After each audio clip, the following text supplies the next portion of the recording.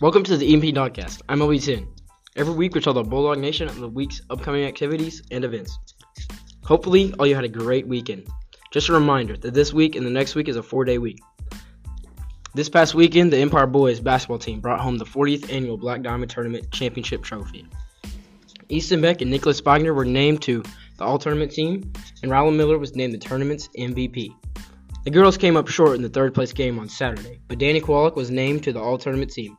Congratulations to the Empire Round Ballers. This week, it's tournament time for our middle school as they are competing in the Stevens County Junior High Tournament at Waurika. Games start at 4. Also, this past weekend, Empire Middle School wrestlers Baylon Jackson and Aiden Sully teamed up with the Mangum Junior High wrestling team to win the Red River Duels at Mangum. This week, the middle school and high school wrestlers will compete at Mangum tomorrow, and the high school competes in our conference tournament at Kingfisher on Friday and Saturday. If you're interested in joining esports, there's still time to join. Just get in touch with Coach Armsworthy. The first annual FFA Sweetheart Dance happens on February 4th in the Cheatwood Ag Complex. If you're interested in going, tickets are on sale now until January 31st, and get with Mr. Lemons if you want to purchase a ticket.